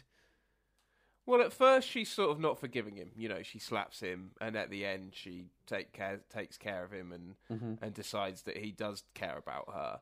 But the problem with that arc is it's still intrinsically linked to the hero main character, male main character. So it's still not really, even the arc you can say she goes on isn't really, it still isn't good enough. Maybe you could have lent into the father stuff. Maybe you could have lent into her making the decision to go on the adventure stuff. I don't know. But yeah, I think you could do more with her, but at least she's not the damsel in distress. At least she can hold her own. You know, for the time, what they do is still a win. Yeah. Oh, it's just occurred to me. They do also do something else with her, which is a death fake out we haven't talked about. So for those who don't remember, I'll very quickly recap. There's a sequence in Cairo where they're found and chased, and she ends up hiding in like a basket, and the guys get it. And there's this quite comedic chase sequence where, they're in these like sort of alleyways. It's almost like a Scooby-Doo thing where you see them in the background carrying her, and Indy can hear her saying, "Indy," and he's like, "Which way do I go?" Like, there's a bunch of stuff like that. But it ends with this like absolutely insane choice, because I don't know what it does for the character arc or for the plot of the movie, where they do a death fake out where they put the basket in a truck, and then a sequence of events happens during a fight, an action sequence that leads to the truck exploding, and then it's just like, oh, Marion's dead, I guess. And I can't speak for audiences in 1981 who sat down and watched this movie for the first time. But I can tell you for an absolute fact, there is absolutely no way I've ever watched this movie and been convinced she's dead. Yeah, of course not. Yeah. It's just, like, they play it so straight, though. Like, they really want you to believe they've committed to this idea that she's dead. Like, they've really played up like he's sad drinking with a monkey. We'll talk about the monkey in a minute. But, like, they really want you to buy it. But I guess, is that just, I mean, what's the purpose of the death fake out? Why couldn't she have just been kidnapped? I guess is my point. I guess to some degree, Indy learns how he feels about her slightly in that moment. Like, he's so downbeat after, and he's got that great, where the Belair guy, whatever his name is, Bullock, is talking about, like, Belloc is talking about speaking to God, and he's like, well, let's meet him together. I got nothing better to do. Like, maybe you could argue that so much. Oh, it's fantastic. Oh, it's such a great delivery. So well acted between the two of them. So much tension, like the guns from everyone else in the cafe. Like, it's brilliant. And the conclusion as well, with the kids coming in to protect him because no one's going to shoot the kids. That's great too. Yeah, it's really clever. Lovely. So, like, we do see him affected by her death. So maybe there's some character growth stuff for him in there. Maybe. Yeah, maybe. I just think I just don't think it adds a huge amount to what his plot is, and I don't think it to his arc. Sorry, but it also doesn't add much to the plot, like to the narrative. Like it's because, I guess it allows us to have a moment of peace because if he knows they've kidnapped her, then I guess you're forced to make him go after her, and then you're kind of completing his arc early because he's choosing her over the arc. Yeah, maybe. Yeah, that's a good shout too. Unless they do the thing, this would... I don't want to rewrite a classic, obviously, but one potential solution to that would have been, he knows she's kidnapped, and they go, but Indy, they got her, and he's like, yeah, well, we can get her back when we're getting the arc. And he carries on, and we re-establish him, because they do kind of do that when he finally finds her again. They have this sweet moment where she thinks he's rescuing her, and he's like, yeah, no, I can't do that yet. I need to, if I take you, they're going to be looking for us. I need to go find the ark, and then I guess I'll come back for you, which is a stupid, risky thing to do. And is a real dick move. And does he think he ever atones for that? Do they ever really discuss that? They mention it, right, later on? I don't know if they do, but the trouble is it's a dick move, but you absolutely understand, and I think she understands the logic. Like, it is the smart thing to do for not just the mission, but their safety. If he frees her in that moment, they are all over them, looking for him, looking for her again, and potentially, it's potentially going to be very deadly. Yeah, I guess so. I don't know. I thought that was a real dick move. But I guess that's the point, is like he's not quite ready to put her over the arc yet. Because if he'd got her out there and then and just gone, that's no more or less dangerous than trying to escape with the arc. Yeah, I suppose, yeah. Because presumably he's going to have to escape with her at some point. But it's like, I'm going to leave you in the hands of the Nazis for just a little longer so I can go find the ark. They might torture you in that time. Don't worry about it. It's pretty shitty. You'll be fine. Yeah, a little bit of light torture. We've all had a bit of light torture at the hands of the Nazi party. It's fine. Yeah, brutal. Yeah, I just saw my note. It says, finding the tomb using the map correctly is cool. Leaving Marion, so not to raise suspicion, not cool. That's what I wrote.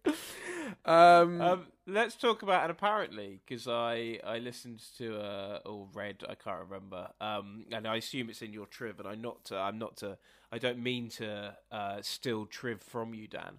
Go for it. But often I think sometimes what we do is when we do triv, we have to try not to do this as well. Sometimes when we do triv in the bulk of the episode, you then also read that triv at the end. And we just do it twice. So we'll have to try not to do that. So that happens every now. I don't think that happens as often as you think. There have been a lot of times I've slipped into the episode and then deleted it. But what happens is it's when I forget to hit delete, then I'll read it and be like, oh yeah, we've already done this one, and I'll skip back over it. But or sometimes there's a subsequent piece of triv. So like we talk about the first half of the triv, and then there's something else at the bottom. So I'll recap the first one and then do the second one. That sometimes happens because sometimes the triv is linked. But yes, that does definitely happen sometimes. All fair. So one of the coolest scenes in the movie that people might not know was actually partly not originally scripted. Yes. So one of the coolest scenes in the movie and one of the funniest scenes in the movie is when the guy is setting up to have a big knife battle and a big full on battle in the streets with Indy, and Indy just decides to shoot him instead.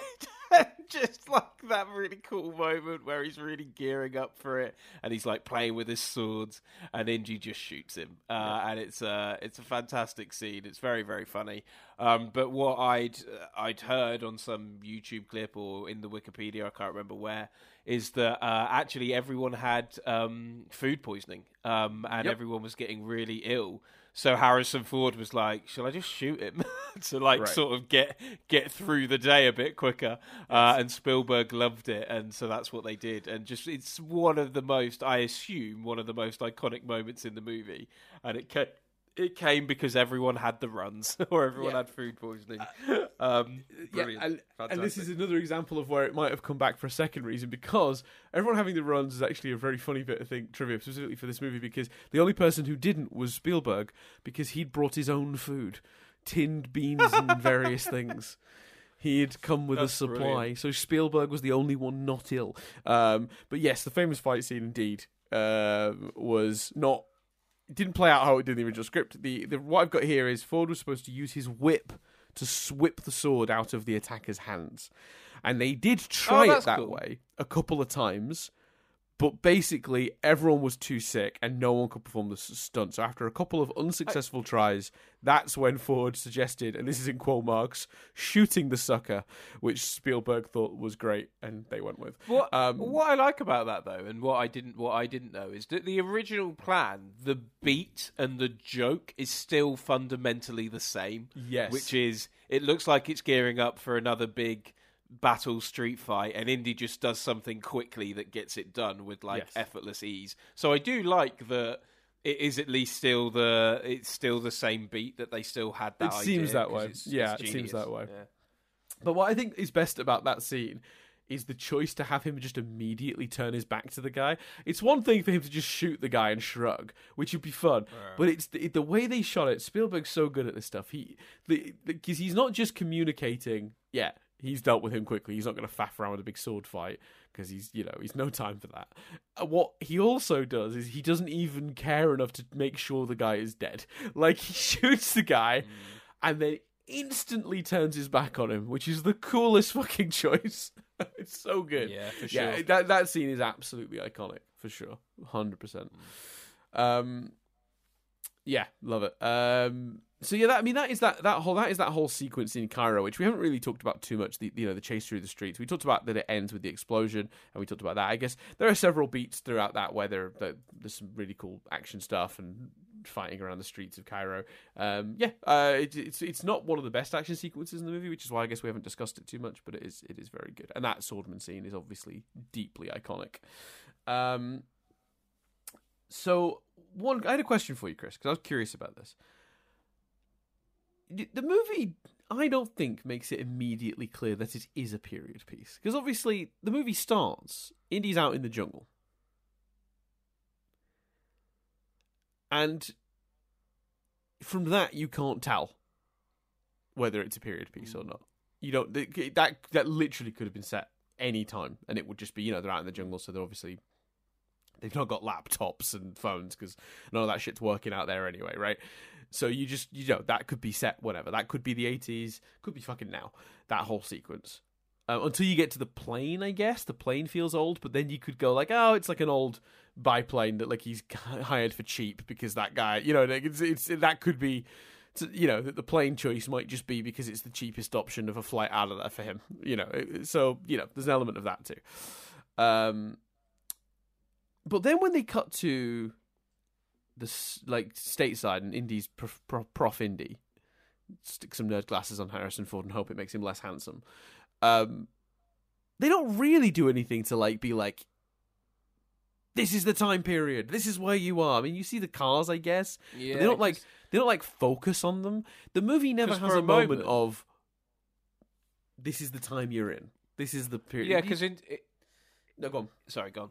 Until he was like, I had it in my hands, I thought we jumped ahead in time. I was like, oh, this is like, what, a few years later? Especially because, they deliberately change his appearance so much. Yes. I was like, oh, we jumped ahead a few years? And only when he was like, I had it in my hands, I was like, oh, no, you were just on what, your summer break? Yeah, and then he that was fucks off again that was immediately. yesterday. And then he immediately, like, he's not a good professor, like, if we're honest. Yeah, maybe I assume it's not a permanent thing. He's guest lecturing, but yeah, I agree. But I suppose, you know, it's one of those things where the movie is just it's showing it's putting faith in the intelligence of the viewer. We've seen an old style plane, and then within 10 minutes they're talking about the threat of Hitler. Do you know what I mean? I think they're just going, people will get it. People will work it out from that. Right, yeah, I guess so. It's one of those things where, I mean, I think Crystal Skull is 60s, and I think they go for the whole greaser thing. You know, that whole gag. So that's way more like, look at the time period, whereas this doesn't really draw attention to it, other than the fact that obviously there's a threat of Nazis. So I can't decide if I think that's like, should they have done something just to really, like, you know, solidify the time period really quickly? Or is it fine that they just kind of went a bit subtle with it and were like, it's a period piece, you'll suss it out? I don't know which I prefer, because sometimes I do think, like, yeah, it's probably better just to establish it quickly in a movie like this so we're not wondering, because it's not so I'm not distracted from the actual scene that's happening by wondering what time period it's set in. I'm just aware of that. But also there is something to be said, I think, for just letting the audience suss it out. There's enough breadcrumbs that if you don't know, then you know, at a certain point it's probably not paying enough attention. So I don't, you know, I don't think anyone comes out of the movie not understanding it's a period piece, but I was very surprised with the way they just sort of slowly let that become clear, rather than having a moment where the date is written somewhere, or someone says something really clear immediately, or... Is the date definitely not written at the beginning? The location is in the first, you know, in the opening sequence. Is it? I've got it up here. Let me see. So I don't get... Oh yeah, we haven't talked about Alfred Molina's. Yeah, it is South America, 1936. Oh really? 2 minutes 44 in. Yeah. Then everything we just talked about once again.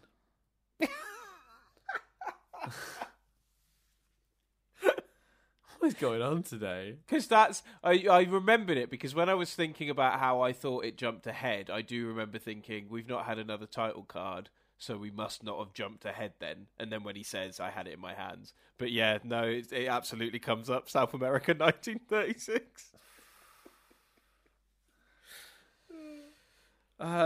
So the last thing we were talking about, Chris, was definitely not that. I'm going to cut that. No, I'm kidding. Let's talk about Alfred Molina. I love this movie, yeah. This is great. Yeah. First role in a feature film, playing these sort of seemingly nice and naive, but ultimately treacherous stealer of idol, dies in a very brutal way. You get quite attached to that character very quickly. It's just a shame when it doesn't work out. I think he's very good in this movie, considering that it's like one of his first roles. Do you not think you get attached a little bit more though, because you know it's Alfred Molina? Maybe, but when he's like, you know, like I tell you what it is. I think I get I get a little attached because I'm sort of going, well, Indy sort of cares about this guy enough to protect him. He's a bit bumbling, but he seems mostly good-natured. But it's like, because he keeps nearly stepping into traps and Indy keeps being the one to save him. I don't know, you just sort of become a bit weirdly protective of him, I think.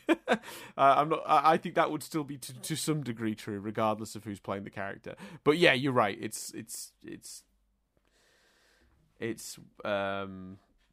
I'm trying to find this title card, by the way. Where does the title card show up? I was just flicking through to look at it, because I was trying to figure out, because I know that the movie opens with, like, you know, the names and places. 2 minutes 44. Yeah, I just found it as I asked. It just came up. Ah, that is so funny. It's fucking huge too. It's not even like. No. I was really hoping it would be tiny letters, and I could say that's why I missed it. No, I think sometimes, Dan. Look, Dan, you watched a season more of Big Bang Theory than you originally thought, and the title card's pretty big. Okay, I think you're gonna have an easier day if you just accept these facts. Oh man, dear Lord, right? Yeah. Okay. Well, When this isn't relevant to this movie, but when is Short Round in the franchise? the next one. Okay, just because obviously there's been so much talk because of everything, everywhere, all at once. Like I'm just itching to see him. Yeah, Kihu one. It's the next one. It's Temple. It's Temple of Doom. Cool.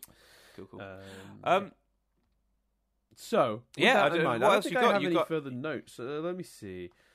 Oh, we didn't talk about this, but I really like the clever idea of he burns the hand on the medallion, so he has the writing from the medallion, which is how they end up with the wrong place because they don't have the whole thing. But I still think that's pretty clever.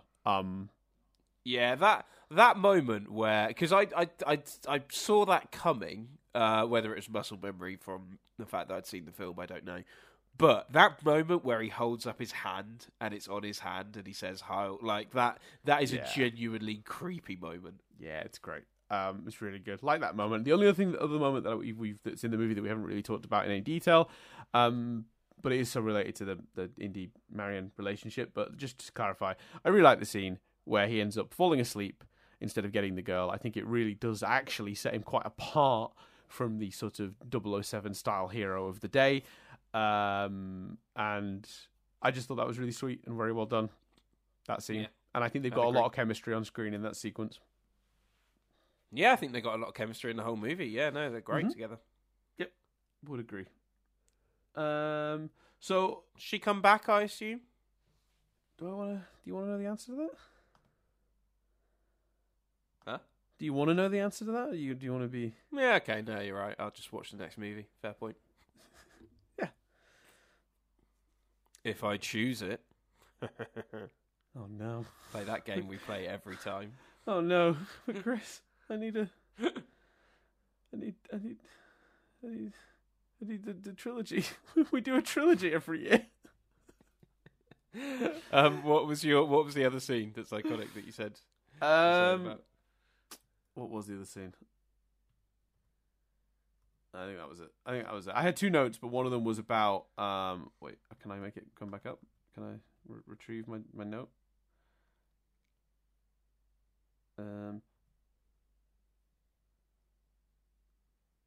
Oh no, it was just a note about the opening and how it was like a sort of mini adventure romp on its own, and it would work as a short film. And it's the content of that opening scene has inspired 1,000 things since. Yeah. But we'd already talked about that, so I skipped over it in the end. Should we do Triv then, Chris? Let's Triv it up. I'm gonna give you some trivia. So there's a bunch of stuff for this film. I cut so much. There's still a lot here though, so let me get through this as quick as it is possible to do for the poor listeners who are both interested but also probably tired, as I am. Traditionally, when one of his films is about to open, George Lucas goes on a vacation because he doesn't want to deal with all the press and the hoopla and the speculation of box office numbers. He just wants to get out away from that. So he does. And one particular film, a small film that George Lucas was involved in called A New Hope, Star Wars Episode 4. You ever heard of it, Chris? I have indeed. Okay. It was just about I think you'll find at the time when it came out, Dan, it was just called Star Wars. Bazinga. That was very good. And so when that was about to open, Lucas went to Hawaii because he was just trying to get away from it, and he was actually joined there by Steven Spielberg. And once the grosses for Star Wars came in and it was clear it was going to be a hit, he completely relaxed and felt a lot more at ease to discuss other topics with his good buddy Spielberg. And at that point, Spielberg confessed he'd always wanted to direct something like a James Bond film, and Lucas replied he thought he had a better idea, and he pitched something he'd thought of previously, Raiders of the Lost Ark. The conversation happened while the two were making a sandcastle, reportedly, and after the trip then they got together to help develop a script alongside Lawrence Kasdan, who would then obviously go on to work with Lucas on Empire Strikes Back also. And apparently, I don't know if this is in here, but I read that Lucas was trying to get Kasdan to write American Graffiti 2, and Spielberg secretly advised Kasdan not to do it. And he ended up writing Empire Strikes Back instead. Probably wise. Spielberg's a smart guy. Yeah, I think that makes a whole lot of sense.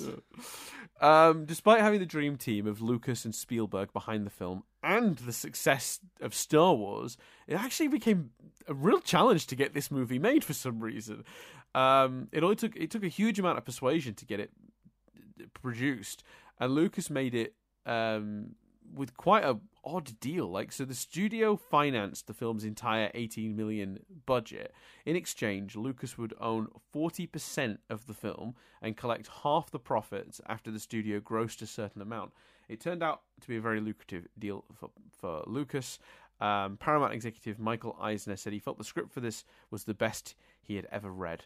So in the end, it was the power of the script that actually got it made, because just as a premise, and being sold by two of the biggest directors at the time, they really struggled to get this made.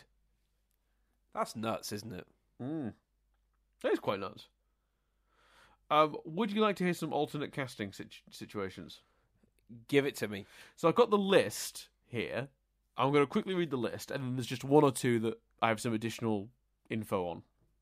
Actors considered for the role of Indiana Jones included, takes a breath, Sam Elliott, Jeff Bridges, Paul Le Mat, Christopher Guest, Bruce Boxleitner, I don't know who that is, Barry Bostwick, Sam Elliott, Mark Hammond. Oh, Sam Elliott's name is in here twice. That's fun. Nick Van Cusco, Peter Chiotti, John Calvin, Michael Bean, Sam Shepard, David Hasselhoff, and Tom Selleck. Now, a couple of those names I'm just not familiar with at all. Presumably very successful actors of the 80s and late 70s. Now, there is a long-standing myth that Jeff Bridges was offered the role and turned it down, but this is actually not true.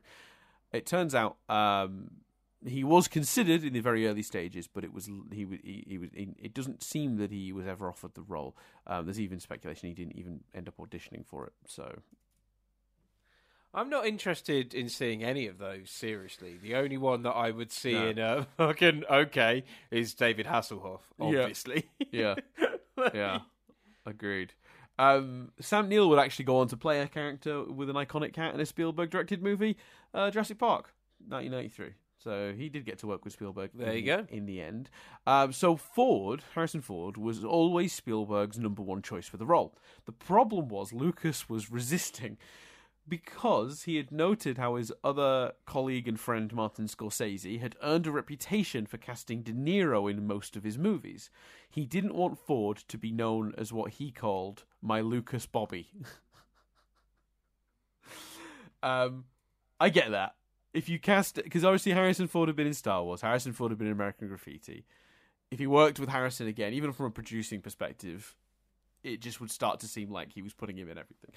But yeah. The second choice, Spielberg's second choice, was Selleck. And Spielberg was happy enough, it seemed, for a time to go with that. But the problem was, Selleck couldn't take the role either, because it turned out his contract for Magnum P.I. required him to be sort of ready for shooting for the second series. So he couldn't do it. But the irony being that he was in Hawaii waiting to shoot Magnum P.I. while they were finishing shooting Raiders, which means, physically speaking, Selleck was in fact free to do it in the end. Wow, God.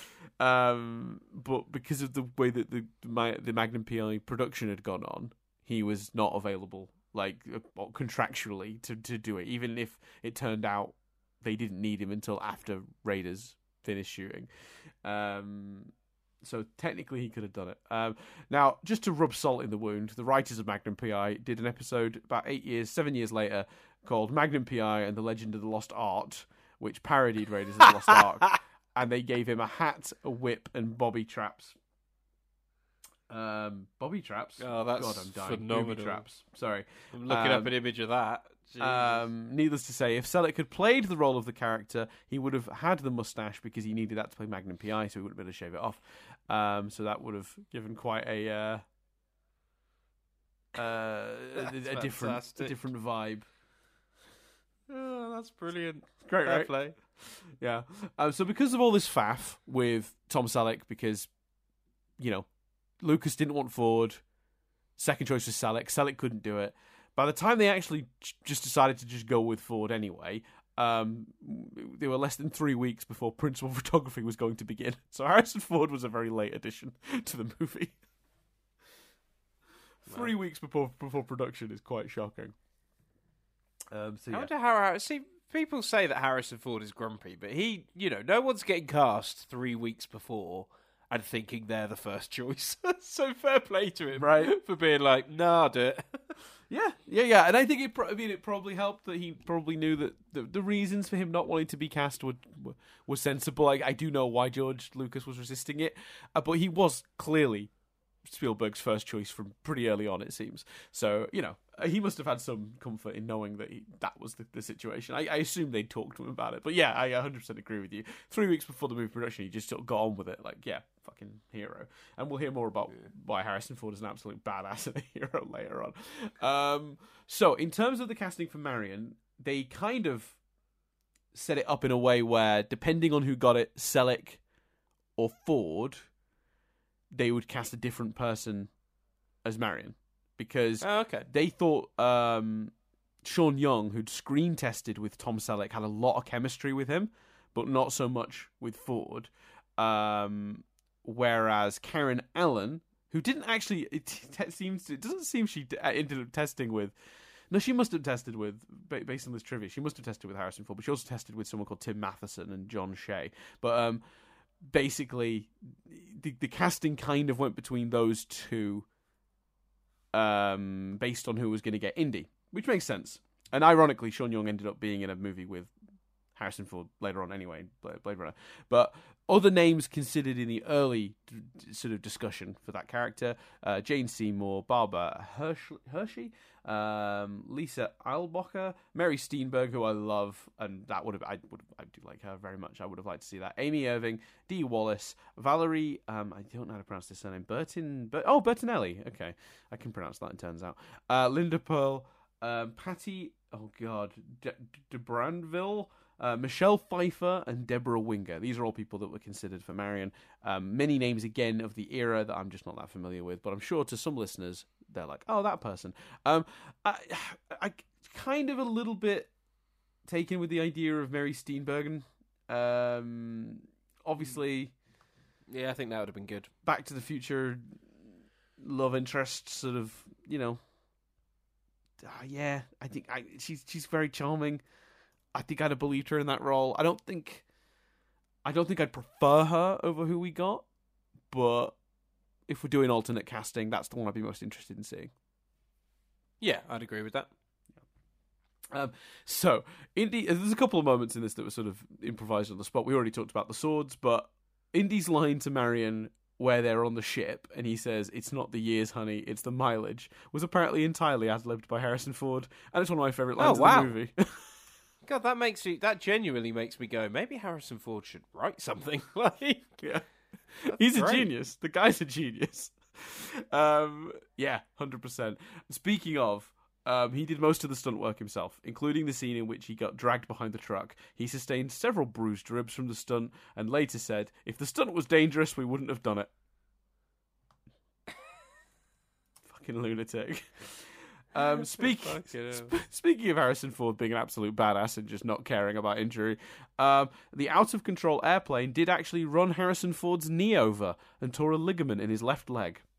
Jesus, that man is always getting injured for these movies. It's crazy, right? Lucky for him, the heat had turned the rubber tire soft, so it didn't crush the bone, because that would have been much, much worse. But rather than submit to Tunisian healthcare, I'm not sure what the writer of this is implying. Is the healthcare poor in Tunisia? It's a strange way to phrase it, but I'm going to read it out as it's written. Ford just had his knee wrapped in ice and carried on. Oh, God. Madness. That is crazy. I kind of love Harrison Ford. Just a little bit. Oh yeah, you got to love Harrison Ford. The man's incredible. Yeah. Freeze framing during the Well of Souls scene, you'd actually notice a golden pillar with a tiny engraving of R2-D2 and C-3PO from Star Wars. They're also visible on the wall behind Indy when they first approach the Ark. That's fab. Didn't know that. That's brilliant. Yeah, that's good stuff. Oh yeah, we'll skip that one. We've already talked about that one. When filming the snake scene, inside the Well of Souls, they used 7,000 snakes, and numbers, blah blah blah, 160 pairs of glasses. Daniel Radcliffe movie. I'm tired of it myself now. At this point, it may stop soon because I'm now starting to bore of it. Finally, I was going to say, if you're tired of it, Dan, I've got the perfect answer for that. You could stop. I could stop and then just wait until to surprise you with it again in like 6 months when I've remembered again. Just lull you into a false sense of security. So amongst the 7,000 snakes, the only ones that were venomous were the cobras. Thankfully, no cobra ever bit anyone on set, but I cannot say that's true of the pythons. First assistant director David Tomlin's hand was bitten very heavily by a python. It would not let go. He calmly, apparently, asked someone to grab the python that was still attached to his hand by the tail and sort of shake it, or whip it, so that the snap would send a wave up the snake's body and force it to let go. A stagehand did just that, and the python released its bite from Tomlin's hand. He did get medical attention, and the python reportedly was not injured during this. Wow, fair play. Speaking of animals, Alfred Molina's first credited screen role, we talked about that. His first day of filming involved being covered in tarantulas. I'd love that was his first day. Yeah, but he must have been so excited. You know what I mean? That was just like he was being directed by Spielberg. Like, I guess that's the dream, isn't it, mate? I think I'd have just. I don't like spiders. I'm like Indy with snakes. Indy doesn't like snakes. I don't like spiders. I don't want a giant spider. Really? You wouldn't get covered? You wouldn't get covered in spiders to be in a movie directed by Steven Spielberg? I'd really have to think about that. Oh wow, fair play. Yeah, not a big fan of spiders. Although they always say, like, sort of like, was it aversion therapy or whatever? They if you're scared of heights, they take you up somewhere high. Yeah, and they make you unscared of it by making you face the fear. So I guess maybe I'd think of it, trying to frame it as a opportunity to, yeah. Most things don't bother me. Spiders, not a fan. Fair play. Yeah, not fussed by rats, snakes. When I see those trials on I'm a Celebrity, where they're covered in rats and snakes and cockroaches, I'm just like, don't love cockroaches, but I could probably do most of that. I'd struggle with the spiders. I feel that way. And the only thing I don't like about those challenges, and the only thing I'd be freaked out by, is the notion of one of those bugs getting in my ear. I wouldn't like that. Oh yeah, that sounds unpleasant. Yeah, that's true. Yeah, you're right. Anyway, monkey raising its paw and saying, in his own language, Heil Hitler, was thought up by George Lucas and is one of Steven Spielberg's 2 favourite scenes in a video box set. We've not talked about the monkey. Yeah, I'll finish this trip. We'll just talk about the monkey in general, because I'm fascinated by the monkey and its choice in this movie. The other scene that Spielberg's favourite from this movie is the "Where Doesn't It Hurt" sort of scene in the ship, which I love. He said he's talked about that multiple times. In Empire magazine, Frank Marshall said that the way they got the monkey to do the Nazi salute was by putting a grape on a fishing pole and getting the monkey to reach for the grape that was dangling just out of reach of the camera. It took 50 takes before it looked like a Nazi salute. The monkey was voiced by Frank Welker, who provided all of its sort of chattering sounds and noises, including the sort of version of Zeke Heil that the monkey sort of chirps out when it raises its paw. Now, very first thing about the monkey is you might have thought the monkey sounded familiar to you, Chris, because I certainly did, and it's because Frank Welker provided the voice of the monkey in Aladdin, Apu. Abu, not Apu. Apu is The Simpsons. Abu is the monkey from Aladdin. So Abu's voice comes from the same gentleman, voice artist Frank Welker. And I did when I was watching this, I was like, he sounds just like. And I started wondering, did they reuse some of these sounds in Aladdin? Like, what happened here? And then I just found out it was the same guy, which makes a lot of sense. It does. let's talk about the monkey. The monkey that's sort of betraying them, but then dies. It's very strange. I was going to say, whose side is this monkey on? Yeah. Like that. That took up a lot of my thought process for the movie, because he seems to genuinely have affection for her. He seems to genuinely be comforting Indy, but then he is also doing, Nazi salutes. Like, what's going on with this monkey? There's that guy with the eye patch that seems to be his true master, so to speak, that he's communicating with. Very odd. I have no answers for you, Chris. I find the monkey stuff really bizarre. Yeah, it's odd, but I love it. I love its ambiguity. Like, to be honest, I think it's very entertaining. I'm fine with it. Yeah, I just think the monkey's just that good of an actor that, if I'm guessing what I think's going on here, I think this is an evil monkey. I think this is a Hitler monkey. This is a Nazi monkey, and it's just very good at pretending like it cares and wants to be on their side. I understand why you might want to believe that the monkey's on their side, because wouldn't we all? I do want to, but I think I'd settle for the same conclusion as you ultimately. I think. Yeah. I think that's what we have to infer from the text. But yes, I do enjoy the monkey. I do enjoy the monkey very much. Although the Nazis speak German in several scenes, because the actors spoke very bad German with strong American accents and didn't really bother to do that, they had to redub all of those lines in Germany, where audiences would definitely notice that. So all the German lines were redubbed for the German versions of the film. Some lines were actually apparently just flat out wrong, like the translations were just like gibberish. So on recent DVD releases, they've corrected all of that as well. Wow. So yeah, the majority of German lines seem to be spoken by native German speakers with slight South German accents. I assume that also means for the UK releases now, and like the other releases in English speaking countries. So yeah, they've adjusted it over time and sorted it out. No, fair play. That's the right thing to do, I think. Yes. This is another one of those things where we kind of touched on this, but I'll give you the full details. The scene where Marion puts on her dress and attempts to leave Belloc's tent was improvised, as was the entire plane fight, which is one of my favorite action scenes, if not my favorite in the whole movie, so that's fun. The script called for Marion to shed her conservative Egyptian garb and don a revealing dress, ick to whoever wrote those words, to heighten the tension when they're fending off the snakes. I guess they thought if she was like not thoroughly clothed, more skin for the snakes to bite, maybe. They thought that might... I assume so, It feels flimsy. It's still uncomfortable, but I think that is the logic of the movie. But the script apparently didn't actually have a scene that explained how she ended up in such a dress.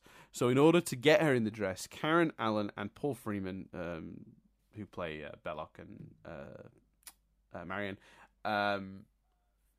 improvised the scene where she hides a knife with the older clothes, that she tries to take off and seduce Belloc and escape. And that whole scene was apparently completely added. And it gave the character a plausible reason to be in the dress. So the scene that we were like, wasn't even in the script, it doesn't sound like. And it was added just to give an excuse for why she's in the dress. They thought it would be a good idea as well to call back to the drinking scene that introduced her character at the beginning of the movie, which I do agree is a nice moment. Yeah, I think that's fair. Mm-hmm. The sinister Gestapo agent, whose name is written Taunt, but is apparently just pronounced Todd, which is I find quite funny. His sort of visual appearance, notably the hairline and glasses and the circular frames, deliberately based on Heinrich Himmler, the head of the SS Nazi organization in Germany and one of the regime's most infamous criminals for his central role in the Holocaust. Odd to invoke the specific look of an exact individual, but I guess so. Yeah, fair enough. Yeah. The models used for the German U-boat were actually rented from the production company that was making Das Boot in 1981 in the same area at the same time. The company, however, had forgotten to tell the crew of Das Boot that they'd rented their boat out to a different production, and they were surprised to find the model suddenly missing. And I imagine at least one person shat themselves. Like, oh, fuck. Yeah. Yeah. On both sets, people were shitting themselves at all times. Apparently, the last line added to the script was Dietrich's, "I am uncomfortable with this Jewish ritual." Because after reading the script, the screenwriters realised that there was no mention of the Jewish people or the Nazis' hatred of them. Did it need that? Yeah, I don't think it necessarily did. But... I think from context, I understand Nazis bad and their whole ideology. I don't think I need the movie to... But sure, fine. You know what? I'm not going to question that. So, the Ark. So when Indy asks the two US officials if they've ever been to Sunday school, it seems like he didn't go to Sunday school or pay much attention in class if he did, because he got a lot of the Ark law wrong. Did he? Yeah, so the Ark, I mean, I say him, the script, but like through process, Indy's the one who exposits this information. So the character of Indiana Jones is wrong, but the reality is that the screenwriters either changed deliberately because it didn't fit what they wanted to do with the movie, or just flat out didn't know the reality of the Ark. The Ark doesn't contain the pieces of the stone. It contains the second set that were carved after Moses broke the first set. It's also supposed to contain a bowl of manna and a flowering staff. I'm not even really sure what that is, but there it is. It had been carried into battle around the walls of Jericho, which fall when trumpets are blown. But there is nothing in the Bible about it leveling mountains or shooting death rays. Oddly enough, Indy doesn't tell them about the two most important precautions one must take when dealing with the Ark. You're not supposed to touch it, according to Samuel 6, chapter 6, verse 6, line 7, or whatever it is. And you're not supposed to look into it, which is a few lines later in that same Bible chapter. Though, he does apparently remember the last, rule in the climax of the movie, because then he suddenly tells Marion not to look at it. So he doesn't mention it at the beginning, but it does explain why throughout the movie they lift it with sticks and it's inside of another box, and you're not really supposed to interact with it. So yeah, the reason for these prohibitions on interacting with the Ark, because the Ark symbolizes the presence of God serving as his throne or footstool. Happily, the Ark in the movie does appear to be a replica. Sorry. I've lost where I'm reading on this. It does appear to be an accurate replica of drawings that have of it, as do the priestly robes that Belloc dons. I did find Belloc's robes weird. I don't think I had too much of an opinion on the robes, to be honest. But yeah. Well, it's like if he's a historian or whatever, an archaeologist looking to find this dig. I find it strange that he's like, doing a ritual related to it, because I think you characterize someone, it seems like greed to him, like to me. I guess it's not greed, is it? Because he always talks about like it's preserving history and that there's not much between him and Indiana Jones and stuff. So I guess. Which is a really powerful moment. I really did like that moment, and Indy's moment there where he doesn't shoot it and all that stuff. I thought was very well executed. Yeah, I think that's one of the best scenes in the movie. And also, we didn't talk about this. The movie doesn't really end on an action sequence, like at all.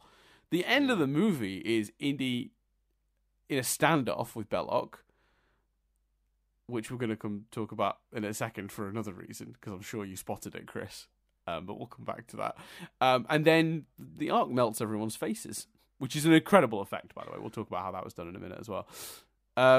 Yeah, there's no action scene. It's a character moment that ends this movie, and a character choice. Yeah, That's it is, but stuff.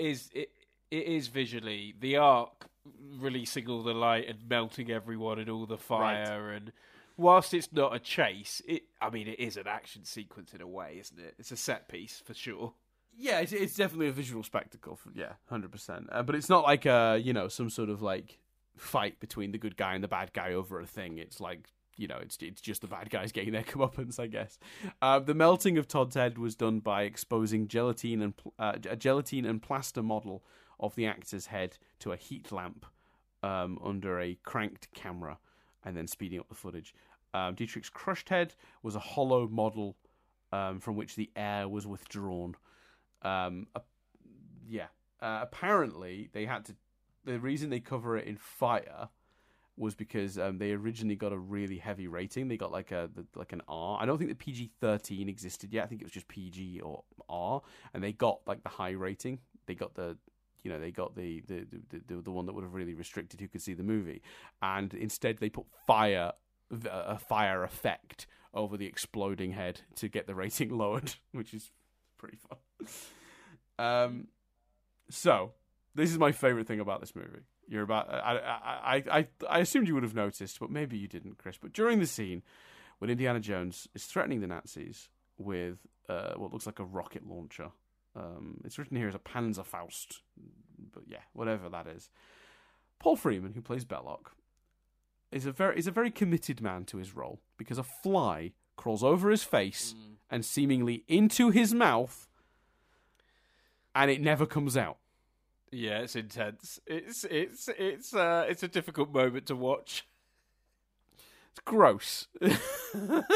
And he does not flinch, he doesn't move, which is an incredible, testament to the man's acting. But apparently, contrary to popular belief, he did not swallow the fly. Freeman explained in an interview a few years later that the fly flew off at about the instant he uttered the word bad. But Spielberg had found the whole thing quite funny and decided it would be even funnier to cut out just a couple of frames so it would look like the fly doesn't go away. Like, yeah, it definitely looks like he's eating it, don't you, when you see it? And I've just rewatched it now, and it absolutely looks like that. The editing is horrific. So by removing the shots of the fly zipping away, Spielberg has successfully created the image that a fly just crawls into Belloc's mouth and never comes out.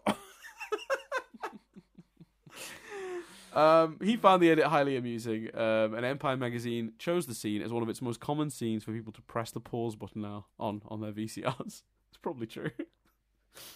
Fair play. Trying to figure out where that fly goes. Turns out you'll never see it because Spielberg snipped it.